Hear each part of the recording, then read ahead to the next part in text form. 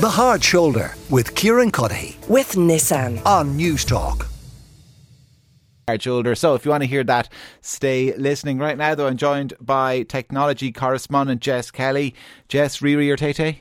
Oh, Tay-Tay, every time. Yeah, absolutely. We've good taste here. Anyway, Elon Musk is the owner of Twitter officially. You and I have spoken about this several times. The deal is done. Mm-hmm. What do we know about the first actions he has taken?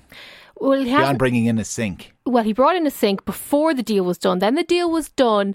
And one of the first actions that we know of is that he let go of at least 4 of the key executives within the firm, including the CEO and the CFO. There's also executives relating to public policy and policy on the platform that were all let go. He also, most importantly, changed his Twitter bio to Chief Twit, which I think is pretty apt. But he seems to be wasting no time in getting his teeth into tackling Twitter.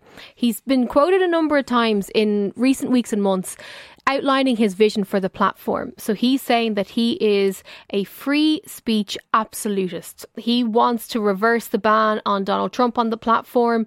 He wants to allow more free speech. He wants the app to develop into more of a WeChat, which is an app in China that is so much more than just a messaging app. It's kind of like an all-encompassing app.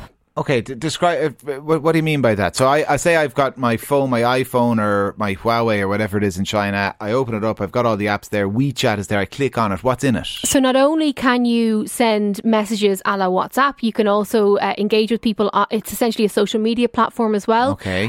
There's buying and selling of products. It's kind of the equivalent of the internet. In certain parts of the world, people don't say I'm going on the internet, they say I'm going on Facebook. In other parts of the world, they don't say I'm going on the internet, they're going on WeChat. So it's that all-encompassing. It's the place to go if you want to carry out anything in the online space. Okay, so I'm trying to imagine it. It'd be like from our experience if Amazon is a huge marketplace and eBay and Facebook and Twitter and WhatsApp all amalgamated, were all merged into one.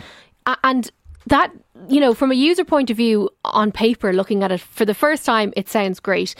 But I don't think that will be the first big issue for Elon Musk to tackle. Because, you know, if you look at what is already being campaigned for, if you go onto Twitter right now and look through the hashtags, there are people who are celebrating, a lot of the Republicans in the US are celebrating that Musk now owns the platform because they think that there has been censorship and they are calling for more free speech.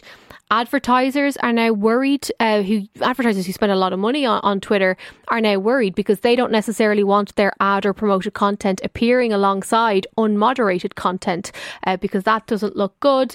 Staff are now worried. There's 7,500 people working for Twitter around the world. Musk has insinuated numerous times that there will be job cuts to try and bring the costs down. Because let's not forget the amount of money involved here, right? He paid $44 billion. He took out loans of $12.5 billion. And at the moment, right now, Twitter's revenue up to this point annually has been around $5.8 billion. And there's around 200 million users. So, like, Musk is in here quite deep.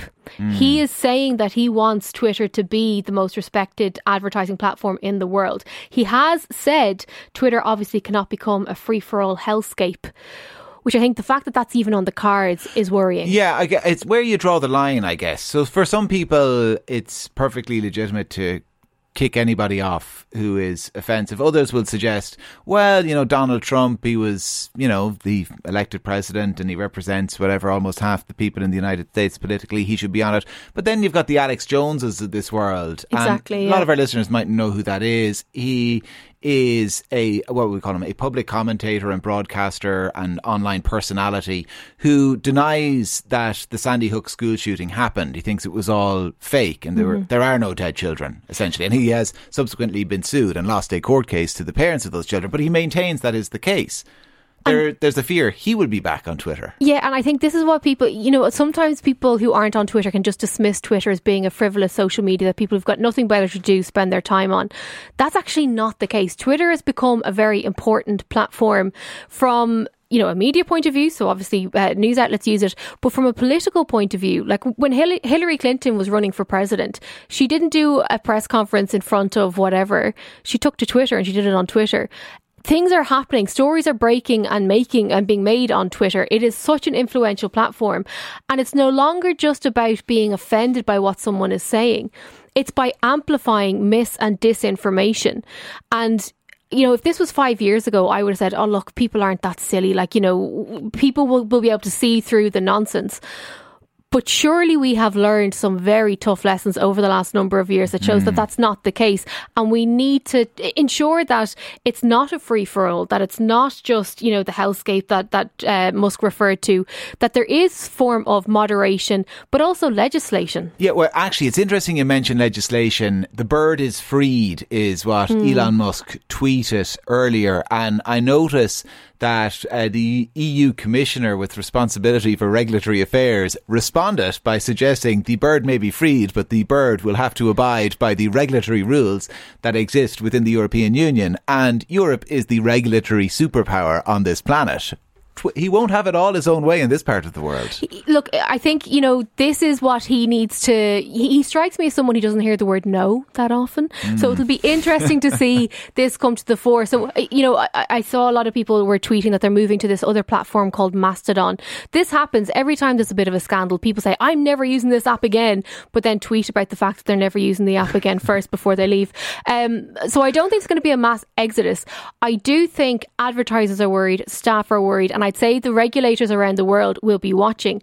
But this just reinforces yet again that we still need far superior legislation to protect users, businesses, democracies around the world from the whims of a billionaire. All right. Well, that billionaire is now the owner of Twitter. He is the chief twit, as Jess tells us. I want to see where he takes it. Jess Kelly, our technology correspondent, thank you very much. The Hard Shoulder with Kieran Cuddihy. With Nissan. On News Talk.